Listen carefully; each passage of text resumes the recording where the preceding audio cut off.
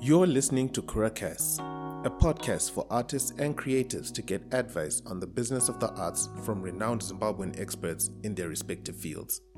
Funded through the Scripts and Bars project by K Media Africa, supported by the British Council in partnership with Swiss Agency for Development and Cooperation, SDC, hosted by the Kura Agency team.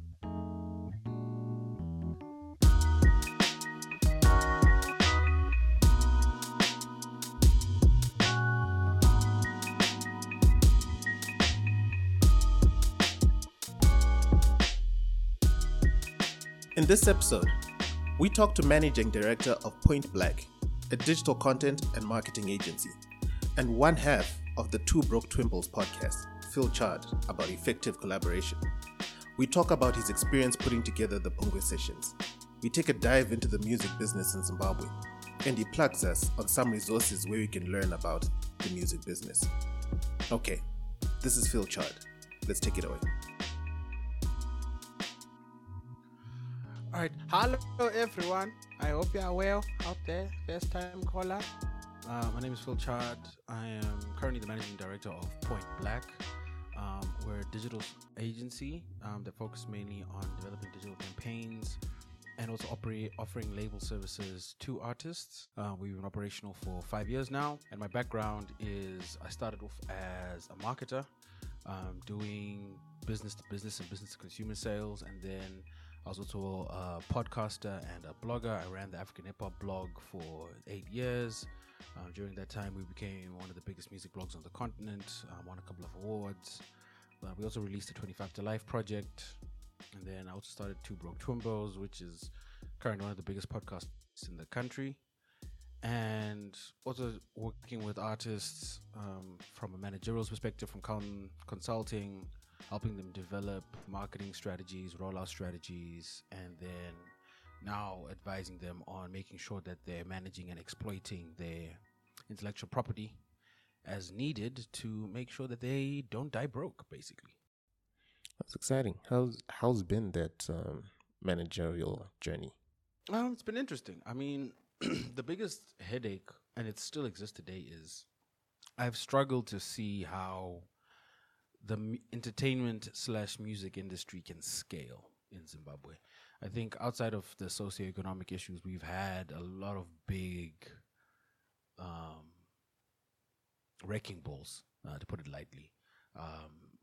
There's one of them being like, and there was an academic paper done about this based on one of the interviews we did with Sunny Makalema, which is just the impact that Operation Murambachina had on the music industry, which a lot of people don't really recognize and understand. But as the world was shifting towards digital downloads, and then CD retailing was starting to taper off a little bit, and shop space was becoming increasingly more expensive, and the economy was on a downslide, artists relied heavily on flea markets to distribute their music, and they were a very profitable channel for distribution up until Murambachina, which pretty much destroyed all that.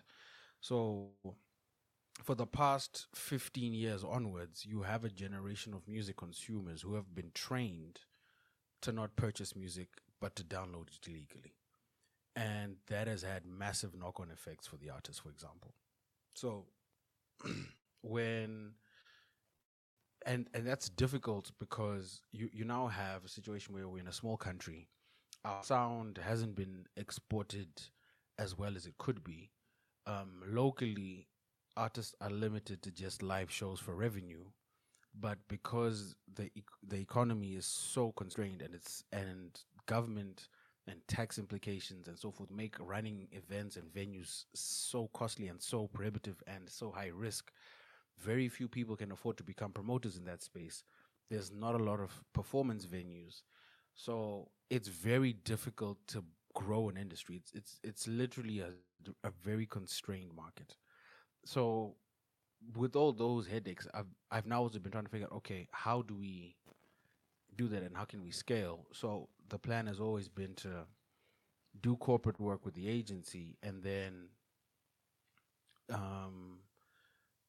basically divert resources towards investigating and understanding the music industry up until a point we can start putting real capital investment into it and then scaling it upwards. But before we do that, we then have to figure out, okay, where's the money? How can we justify an investment? Not only for ourselves, but if an investor comes to us, and there are people that are very interested in investing in the arts, if they come to us and they say, hey, I've got X amount of dollars, can you guarantee a return on investment if I were to invest in the arts or invest in an artist or so forth? That data isn't readily available simply because we don't have a functional music industry. So I've taken it upon myself to study that. So part of it has been going back to school and doing a music business management course at the Academy of Sound Engineering in Johannesburg, and then obviously online, and then also placing myself in spaces where I can learn, I can offer my information, but also feed off others and understand what's working in other African markets. What can we borrow from here? How can we incorporate? So yeah, that's pretty much what I've been doing. And then the Pungwe sessions was part of that as well. It was figuring out, okay, practically I know how to put a project together. So let's put this project together and let's have a baseline. Let's see, if we put a project together with a fixed budget, what can we produce and how far can it go? So that if someone does come asking, or even if we want to invest more into it, we at least know, okay, last time there was a project with this budget, we did X amount. These are the mistakes we made. If we fix these mistakes and we address these issues, we probably can do X more. So that's our starting point. Yeah. All right. We'll go deeper into Pungwe a little bit later, but just to like reflect on some of the things that you had mentioned, I do agree that it's become a little bit it's actually quite difficult to like monetize the music industry within the country. And it's not like there aren't people who are willing to like collaborate with the artists. The corporates are there. There are some individuals that are willing to like put money into it so that, there is that opportunity, but then getting to capitalize it, like you said, is a little bit difficult. Would you say that it's mostly like an economics situation, or it's us not being like exposed to enough of the innovation to be able to capture some of that data and make it available and be able to like properly give that value to the corporate?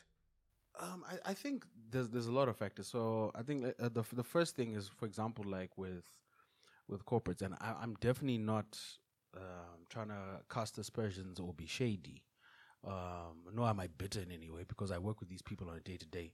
And that's part of the thing. Like, I develop campaigns for corporates. I run campaigns with them.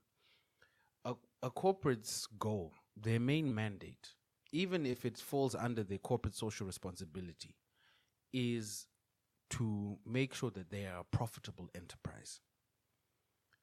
Under those auspices, whenever they are partnering with an artist, it's because that artist is going to allow them to increase their profitability. So artists are a means to an end. Artists are no different than a contractor, right? So artists should not look at corporates as the saviors, nor will corporates in Zimbabwe particularly, nor is it very likely that they're ever going to offer you any significant amount of money that's going to change your life or take your career to the next level. At the very least, hopefully what they will do is allow you to not worry about rent for that month or however many months you're working with them. And sadly, that's about as far as it's going to go.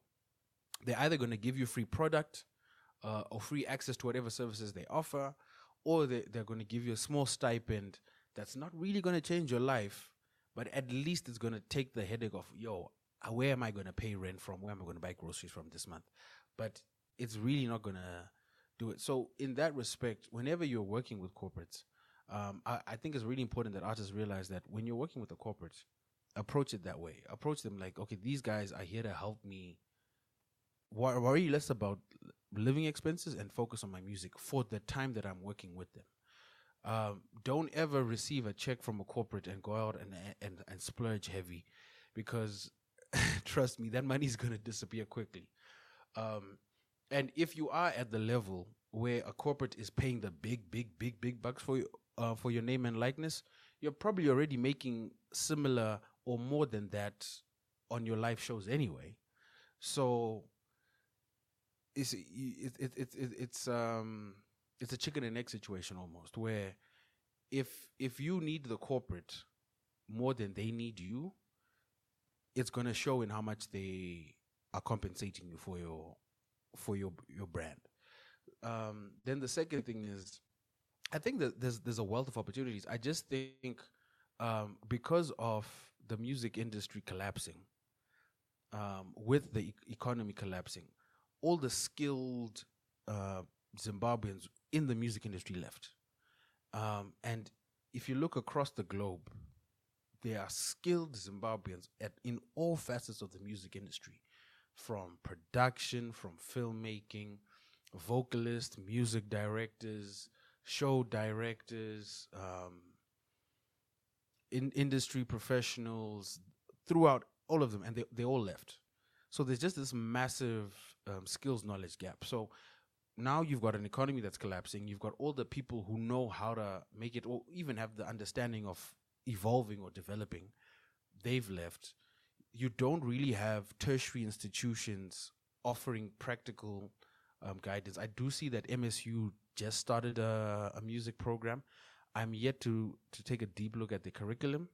But outside of that, like, you'll struggle to find, outside of that, music theory courses. So, and music theory and the music business are two very, very, very different things. There just isn't anyone addressing that. And then you have institutions that aren't operating in the best interests of artists, nor are the artists holding them accountable for them to do their job. Like, one of the biggest headaches I have is that the artist's job to like hold them accountable, or there should be like an sort of like a union body for them that actually works towards that? Because all things being constant, it's an industry, and all of us should be like working together and pulling together towards trying to make it grow and work. So let me put it to you. Let me put it to you in another example. And you mentioned a union. So if I'm a mine worker and I go to work every day, I'm risking my life in those mines every day. I realize, hey, I'm risking my life. I feel I'm underpaid. I speak to my coworker. We realize, yeah, you know what? We actually are underpaid. We're seeing how much this company is making. We don't feel we're being equitably remunerated. What do? We then do some form of mass unionization, form some sort of workers' union, and then the workers' union then says, okay, we're going to use collective bargaining to fight on your behalf. We're going to take a little bit out of your paycheck every month so that we can operate. And in return, we're going to do our best to increase your salary, increase your benefits, etc., etc. The music industry, it's very convoluted in the way it operates, but there is a parallel to that in the music industry. Those are what we call collective management organizations. One of the main reasons collective management organizations exist is they have collective bargaining. So an artist, for example, you can't go to the UK and then negotiate with every radio station in the UK and say, if you play my song, this is how much I want. You can't go to Apple, Spotify, YouTube, Tidal, and say, for every time my song is played or downloaded, these are the stream rates I'm entitled to. That is what collective management organizations do within the bodies that they formed. However, if you are not actively participating in those unions or those collective management organizations, A, how do they know what they should be bargaining for? And B, how do they know they are representing the interest of their members and constituents? So the issue we have is, if people, A, don't understand what in Zimbabwe now, let's be to be frank, Zimura, if they don't understand what Zimura is supposed to do for them, and they are not members of Zimura, they're not actively participating in the meetings, they're not reading the reports, how can they actively raise concerns? It's the same thing as, now there's a massive drive for people to register to vote. And one of the reasons people say, if you don't register to vote, you have no right to complain, because you are given an opportunity to participate in the democratic process. And if you don't take that opportunity, whatever happens, it's partly your fault because you did not vote.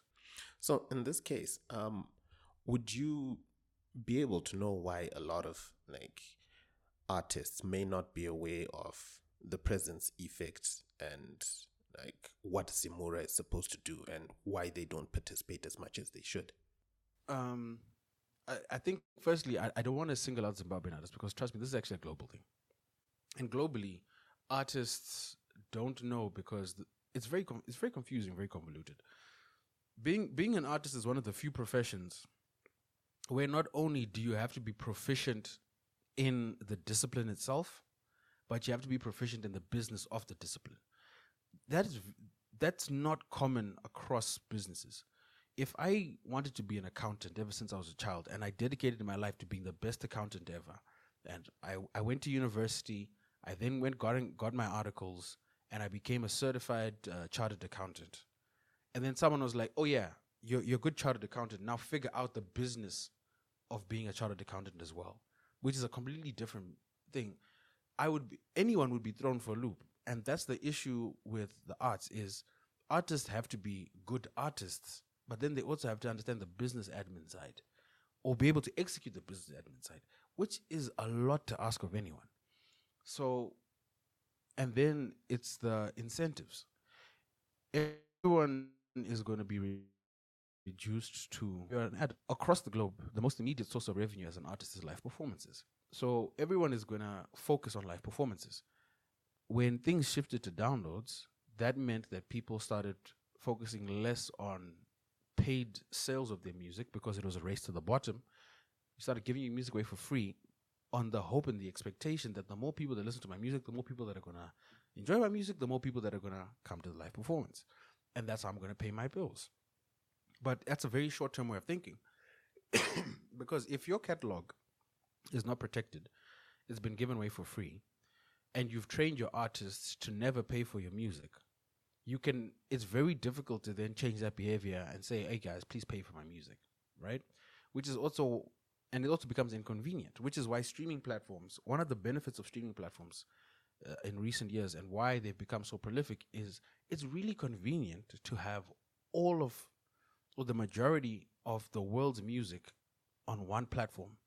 I don't have to download anymore. I don't have to buy an iTunes and then connect my iPod or connect my iPhone and sync it so I can transfer the latest songs to my phone. Or I don't have to, wherever I was buying my music, download it and then go in and make sure that I update the metadata and then connect my phone and then transfer it and then create playlists or burn CDs. It's just really convenient, right? And that's the benefit of it. Looking into that, because there's now this whole case of an artist can't. Well, it's a lot to ask for the artist to be able to do both. Do the art and do the business of the art. So probably what we also need to be looking at is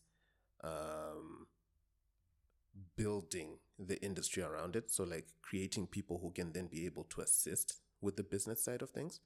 Like, don't we now need to like figure out, like, if we're going to be training lawyers, then we can be able to have a section of the lawyers that can concentrate on the legal side of the arts industry. If we're going to be then working with accountants, we can work with specific section of accounting that can be able to account and be able to sort out the money side and how things are paid and how things are accounted for on that side. Yes, but once again, it's about incentives. So in the same way that artists are focused on their next paycheck, so is everyone else.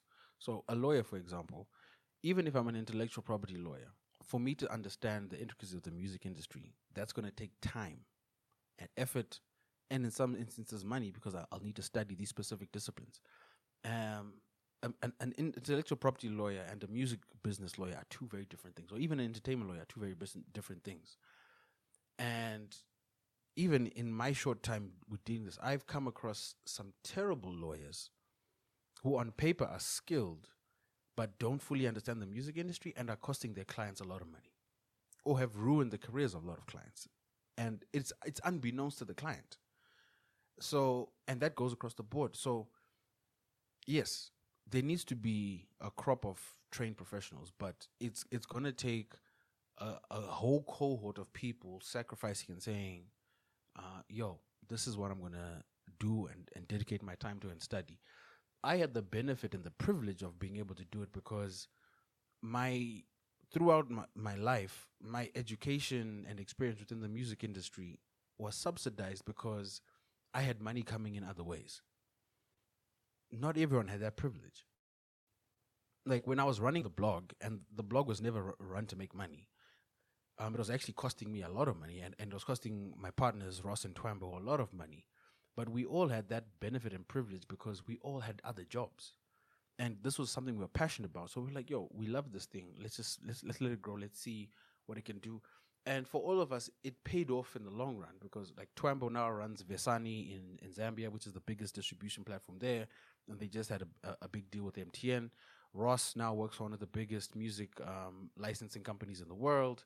I have the privilege of working from Zimbabwe, the greatest country ever. So that was the selling for us, right? But how many people have that right? How many people have that privilege? And without, frankly, kids with the finances or people with the finances and the passion dedicating themselves to this, the industry is not going to grow. And the closest example we have to that is Nigeria. Without the Yahoo boys, Afrobeats would not be what it is today. So I'm not going to discuss the moralities of how those guys got their money or what they did, but factually, without the Yahoo boys propping up Afrobeats artists and supporting them and ensuring that they were making the best music and releasing a lot of music and they were able to learn from their mistakes, Afrobeats would not be what it is today. So who are going to be those investors and funders in Zimbabwe? Mm-hmm. Yeah, which would be quite the difficult situation, and by all means also very difficult thing to tackle because, like you're mentioning, it's not just the situation of trying to get the right people to actually do it, but it's the right people who have the interest and probably their own resources at the moment. But isn't that also because currently there isn't some sort of support structure to be able to support those people who want to be on the business side of music? Yeah, but I think if we're being practical, there's no support structure, so then what are we going to do? So that's where the solutions come to play. We can't just throw our hands up and be like, oh, there's no support structure, so we just give up.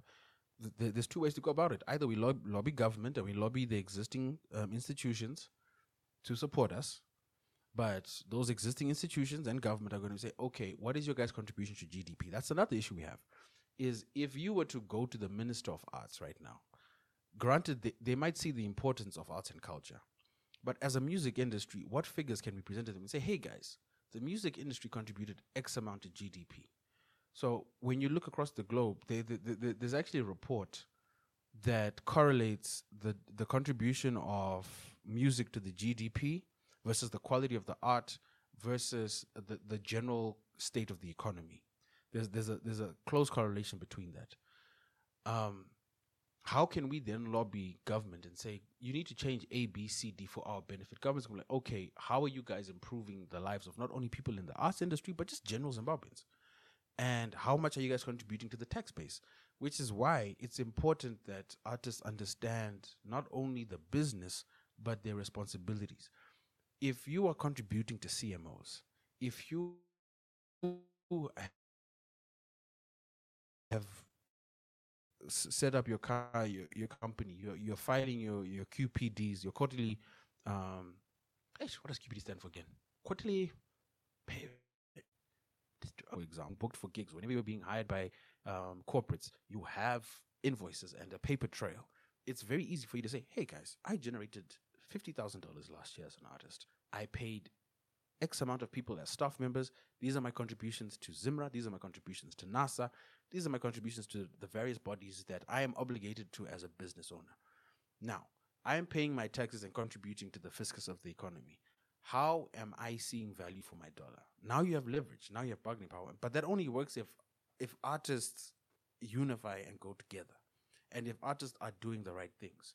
So that means artists need to not only approach their music as a business, but handle it as a business. And that's just one facet. That's just live performances. How are you guys making sure that you're collecting all your royalties on your publishing? How are you making sure that there's a massive influx of African content being made. There's a great demand for songs to be placed against that content. When music supervisors who work for Netflix or Showmax or any other platform are looking for music, and they are looking for Zimbabwean music, when they come asking and they say, hey, which songs can we license? The first thing that they're going to ask for is show me the agreement and show me your split sheets. How many artists have those agreements and split sheets ready? So stuff like that, making sure that you don't release a song without split sheets being signed, because without that, you can't fully monetize your art. Even with developed economies and developed artists, their mechanical and publishing royalties are not going to be breakaway or life-changing amounts of money unless there's like licensing or sync deals in place. But the only way you can get those licensing and sync deals is making sure the song's a hit or it's a great song and your paperwork is in order.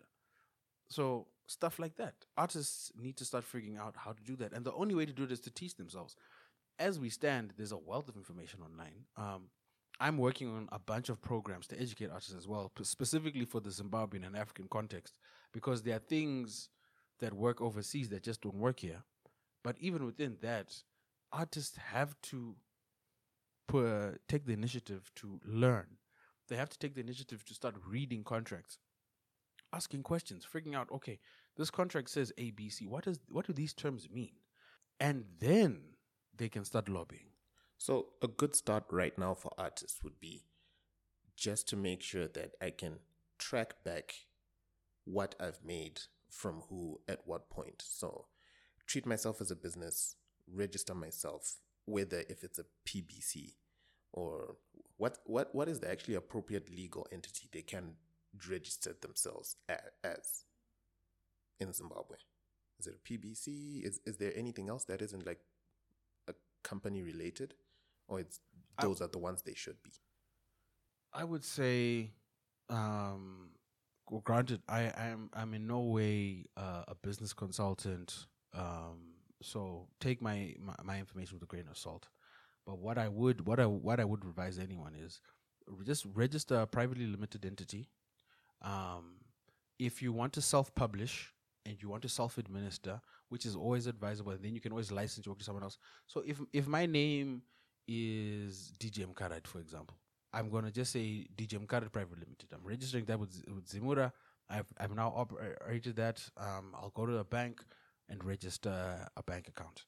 And then that will allow me to separate myself from the business, but also operate as a business. So I can start sending invoices out. I can start making sure that I grant my company the right to administer my publishing. And then whether I decide to self-publish or to sign an administration deal with the publisher, I already know I control that. Okay. So you had mentioned that there are like companies such as Netflix and other international operators that are looking for African content. How difficult is it, like for me as a Zimbabwean artist, for me to collaborate and get in touch with those and be involved in those kind of spaces so that I can be recognized and also get my music there? How difficult is it to collaborate internationally? If you're doing the basics, it's really easy. It's really easy. If you've got your work in place, for the most part, the world is so open right now. If you drop a song, for example, there's someone in America right now who's tracking the numbers Brian Jack and Fire Emoji are doing because they're seeing what's going on, right? So there are people whose job it is to monitor these trends, and they already know what's going on.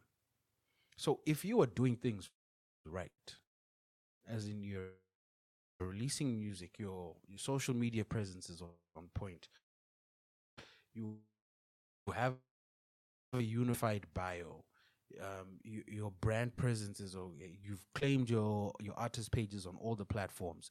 If you've done all that already, there's a very high likelihood that they're going to come knocking at your door already.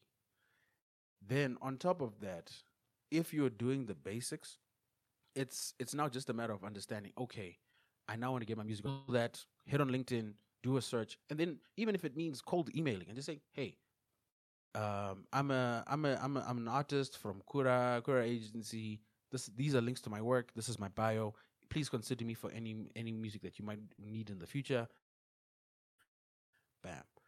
There's there's a high likelihood that at the very least they'll, if now you're doing that, and on top of that you're running a business and you've started putting money aside, you're gonna start performing, you're gonna start touring, you're gonna start applying to showcases at different festivals, or you might even just have money and you're like, you know what, I need to travel to Joburg and just network in Joburg, and you can start connecting with the people in Joburg and building your relationships there.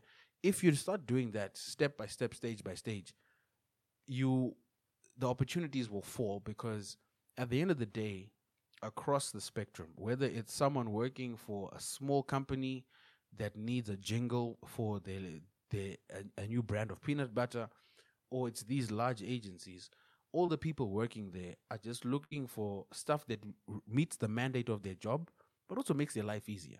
The easier you make someone's life, especially if they're doing their job, and as opposed to having to file 15 different pieces of paperwork, they're just filing one. Oh, they're going to go with the one 9 times out of 10. So make their jobs easy. Makes sense. Um, Now I want to touch on having to like collaborate locally, and this is where I now want us to like dive into your experience when you were working on Pungwe sessions. First of all, with Pungwe sessions, how did that come about? Like, what was the idea behind it, the thinking? What made what made you guys start? So I first met Rhymes. It's been a while. I think it's like 12 years ago. I did an interview with him actually. This was when he was just breaking out onto the scene. He had just started. He'd done a few songs with Tiny Temper. He had done, I think, one song with Wiley and with Chipmunk. So he was starting to get a name for himself in the UK. And he was like, "Yo, dude, I actually want to do a project with Zimbabwean artists. I'm going to be home for the holidays. What can we get done?" And then he just sent me a folder full of beats. And because this has always been a passion of mine. This is stuff I've been doing, but very haphazardly. It wasn't something serious. Even like with the 25 to Life mixtape, I wasn't really involved in it. So I just saw Ross and Sub Z at the time like doing it, and I was on the outside looking in. I'd been working with a few rappers like Technique, um, but it's a very different process because Technique was a machine. Like he'd literally just write like 3 songs a day, every day.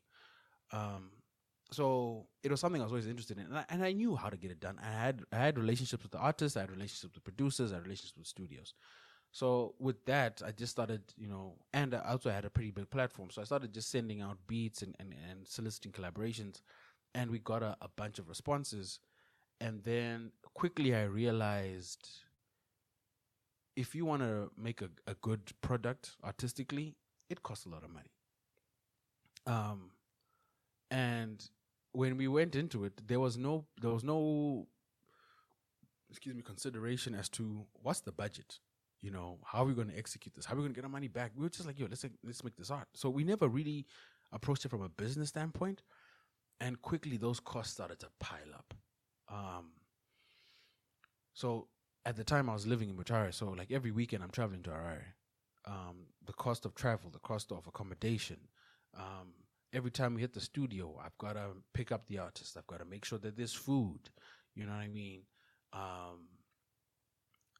Then there's the promotional side, making the artwork, pushing the artwork, making sure that we're traveling to radio stations, that type of thing.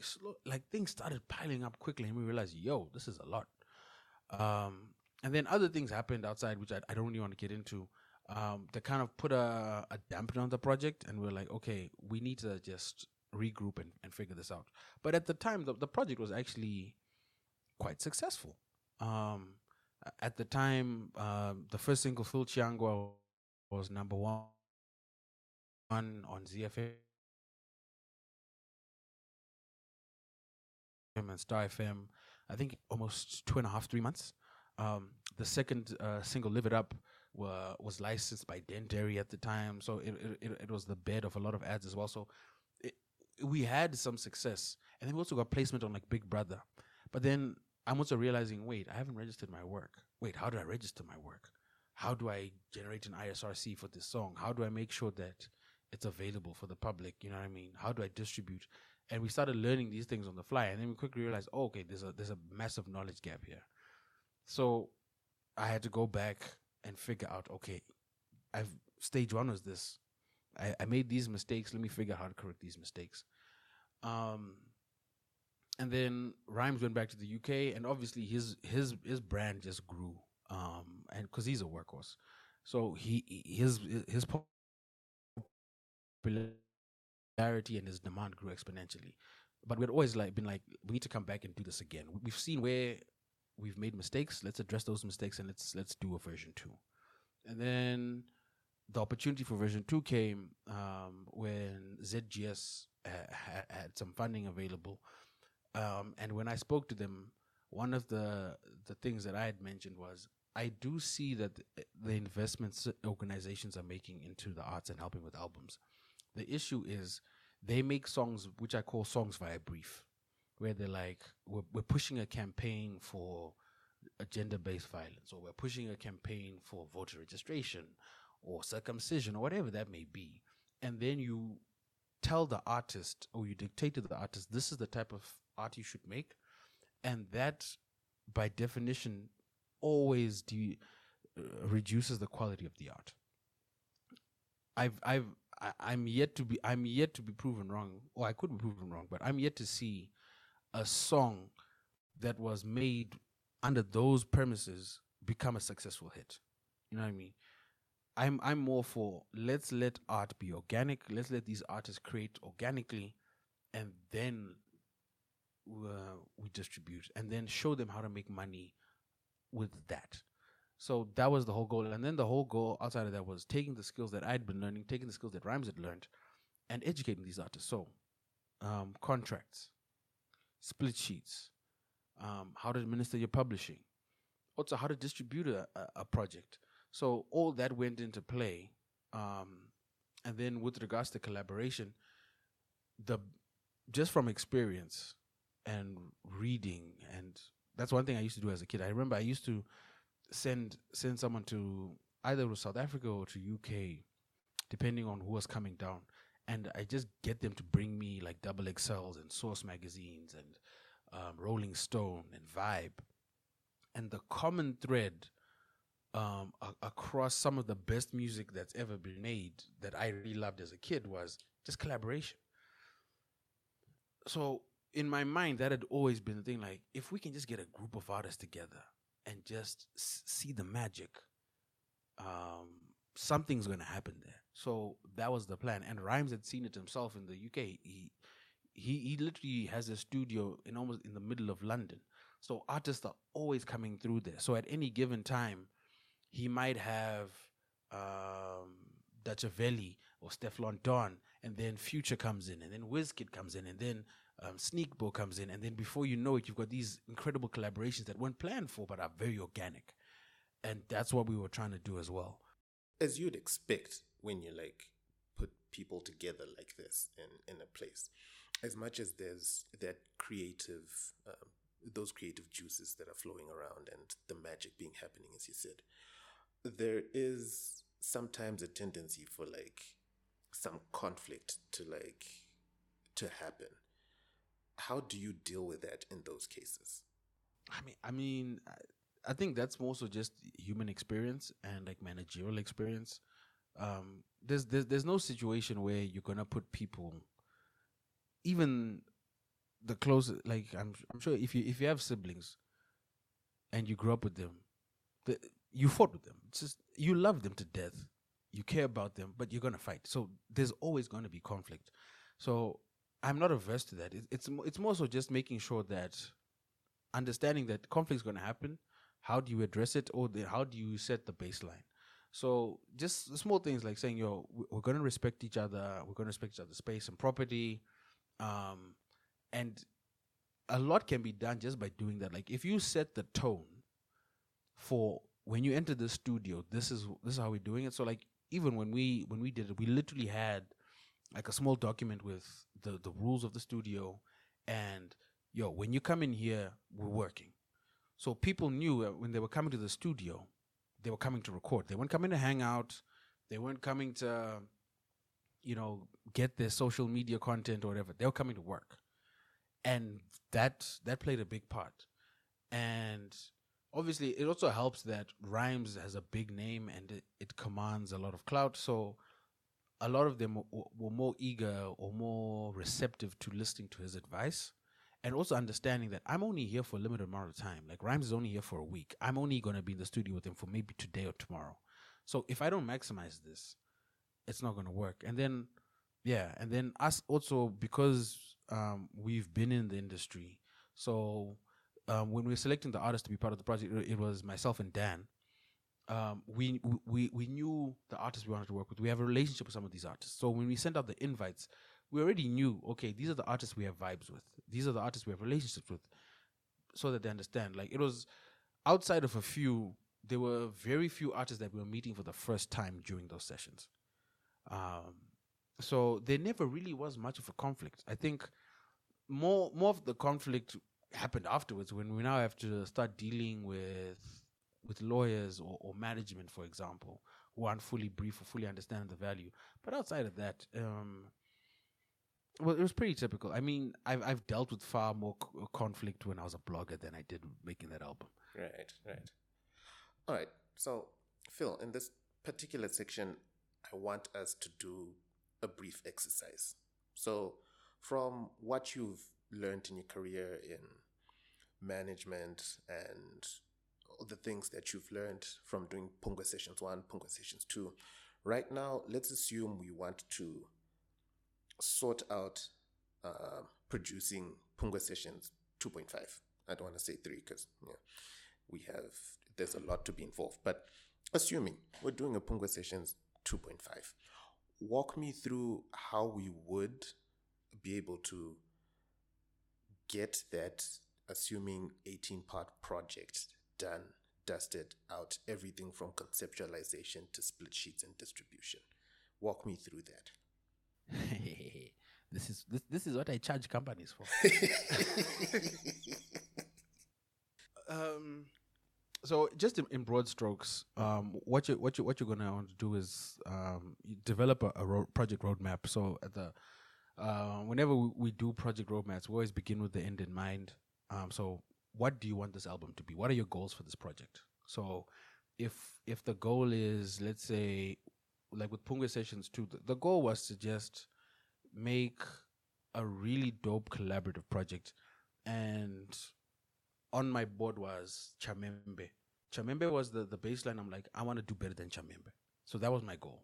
Like sonically, I want a project that's more cohesive and also just more replay value than Chamembe. So to some people, that's sacrilegious to even compare to, but that was my goal, right? You set lofty goals and then you can achieve that. So that was the goal for that. And the second thing was just to make sure that we learn from our mistakes, but we do the best that we can. So we understood what steps needed to be followed. And we also understood that there were going to be situations that we had not accounted for. And there were multiple situations that we had never accounted for. They're like, oh, snap, I didn't think of this. Oh, I didn't think of that. But that's the value of it. And then once you do the project roadmap, it's then now figuring out what needs to be done in which stage. So we always break our projects down into phase. So like, if I'm looking at the project board for Punga Sessions, in fact, let me bring it up. So I use a project management tool called Monday. And it develops like Gantt charts and stuff like that. So, for example, we had the project ideation phase. I'm looking at it now. And then multiple steps within that. And then we've got the invitation. So like figuring out which people to invite. Who do you want to be part of the project? What dates are going to work? Where are you going to record? How are you going to address like safety for not only the equipment, but men and particularly women? Because that's another major concern that's often overlooked, is like how you going to make sure a woman feels safe if she's coming to the studio, because that's something that people really consider. And then after that, it's now understanding that, especially with creative projects, creating the art is actually the easiest part. everything after the creation is where the real work begins. So how are you gonna get this project out to the masses? How are the people who are interested gonna access it? How are the people who might be interested in gonna access it? How are you gonna leverage the resources available to make sure that this thing is as widely heard as possible? Then how are you gonna account for the artists and how they're gonna protect their intellectual property, and how are you gonna exploit that intellectual property? So that goes into how you then structure your contracts. But then also to make sure that the contracts aren't so verbose that they scare the artists, or the artists are worrying like, hey, what am I signing away here? So so stuff like that. So in the project we had phase 1 was announcement, phase 2 was artist selection, phase 3 was recording the documentary, phase 4 was the educational workshops and the preparation, stage 5 was recording. So you can see like just how much planning went before we even started going into the recording stage. Yeah, stage 6 was mixing and mastering, and then the final stage was the release.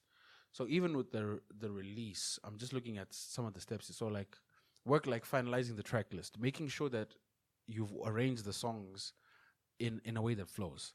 That's another thing. Like if you're starting off the project on high energy, you've got to maintain that. So those are some of the small things that I think a lot of artists don't really consider is what type of journey am I taking my listener on?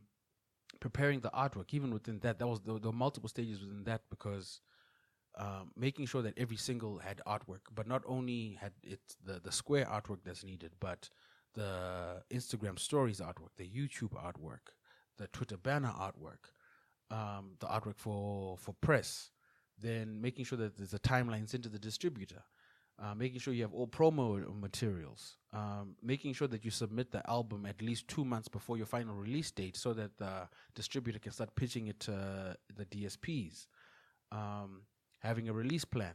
And even with that release plan, which radio stations are you leveraging? Which bloggers are you leveraging?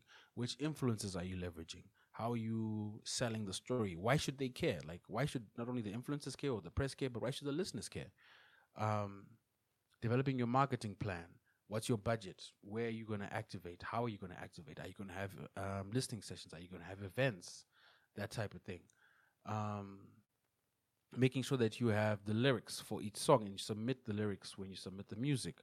Having lyric videos available on your YouTube.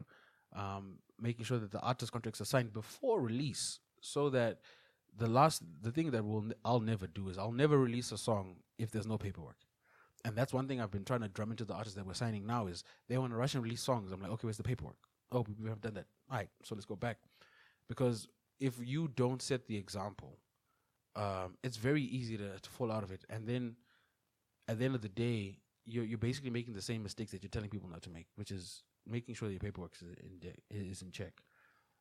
So yeah, like on the release side, there was just that. So like every stage, we literally had like 10 processes that we had to talk, that had to tick off. And then with that, we then designed a Gantt chart, which then gives you timelines, and then we assign tasks to every person, and then literally every day just making sure that you're following up on the work that needs to be done, and you're accounting for everything. Awesome. What's the biggest lesson that you learned throughout all the Pungwe sessions? Art is expensive. I'm not going to fight with you there. That's true. What would you say is your favorite collaboration locally and internationally? Are we talking like projects, songs, what? Songs. I mean, I gotta go with Punga music, man. That's one of my favorite songs. I mean, just the way that thing came together. Like Michael Chiunda had been this young upstart. I'd heard like a couple of his songs and I was really vibing to him. And to me, it actually means a lot to me that one of the first artists on my project is an artist from Mutare, and he's rapping about Zakubva, because that's where I grew up. So and that meant a lot to me. And then those are just bars. Like, so funny enough, like even when we were making that album, we knew what we were making. We wanted to make a pop album because we knew that's what we were doing. We'd made hip hop before, and like hip hop has the constraints, but Rhymes and I are both hip hop heads, and we're like, the rest of the album is for everyone else. This song is for us. So even that beat, choosing the artist, that was us like saying, yo, we know these are dope lyricists, let's get them on. And that's probably the song that I had to tweak the most, because most of the songs were pretty much done by the time I got to them. So the other thing that I do when I'm working with artists or I'm making songs is the artist will make the song and I don't impede that creation process, and then I'll come in towards the end and then I'll just start like advising them, okay, you know what, maybe we need a bridge here. Maybe like let's change the beat here. Let's add drums here. Let's do that. So with that song, I had to do the most because the verses were in a totally different arrangement. I think there's like a few verses we actually had to chop off. The song didn't even have a chorus, and then guys were like, "Yo, we need to put a chorus on." I'm like, "No, you don't. Don't worry. I don't want a chorus on this song." And then I had to go back, and then the last thing we got was actually the skits from Kandoro, and then chopping up that skit and then making it the hook,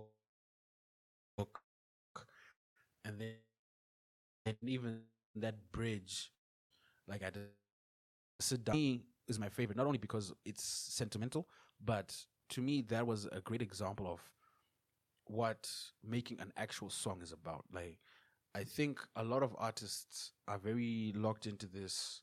They just get the beat from the producer. They write over that beat. Nothing is really changed or adjusted. So they're not really making a song. With that one, we actually made a song, and it's a song that I love. That's my ringtone till today. Dope. I see you plugging yourself. I see you.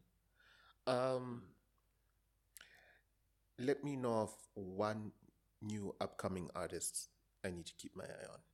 One that's exciting you the most, locally. Once again, I'll be plugging myself because we just signed a bunch of new acts.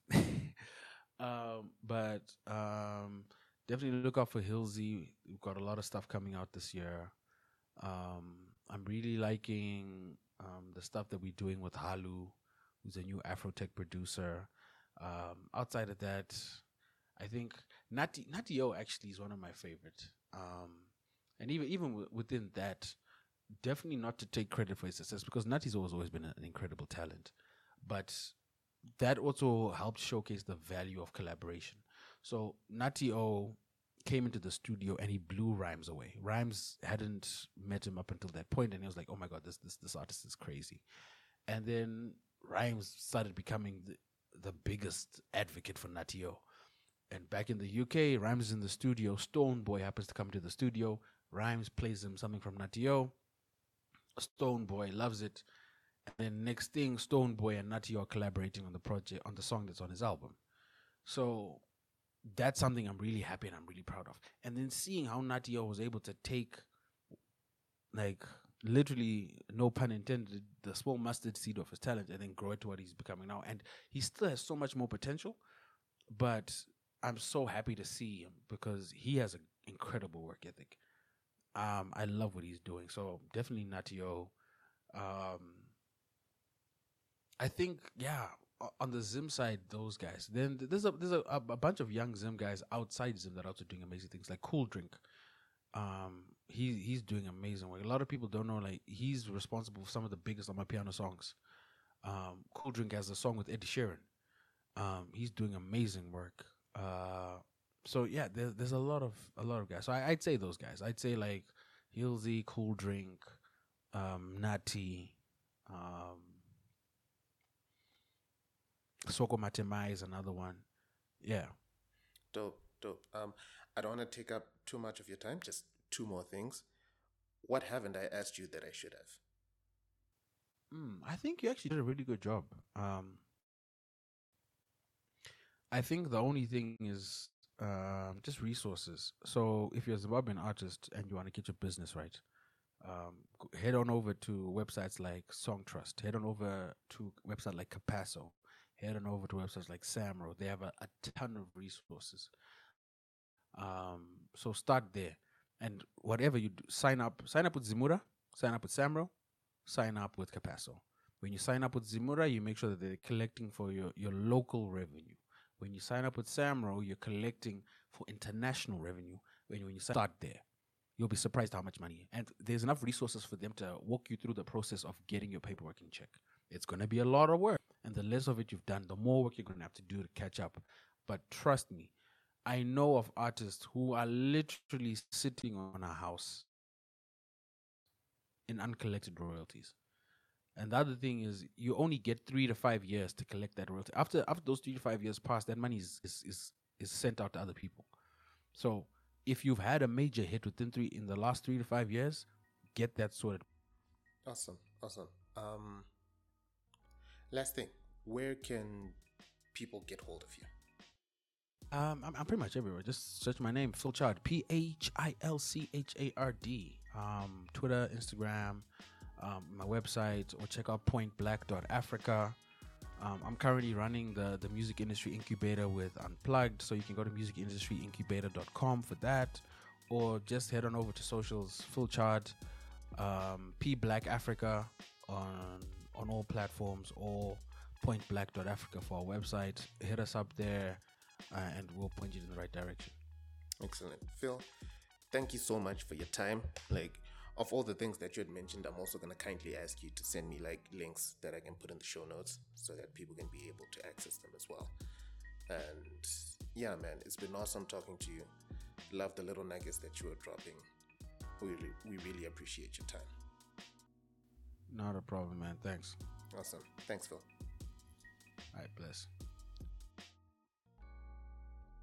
This was Kura Casts, funded through the Scripts and Bars project by K Media Africa, supported by the British Council in partnership with the Swiss Agency for Development and Cooperation, SDC.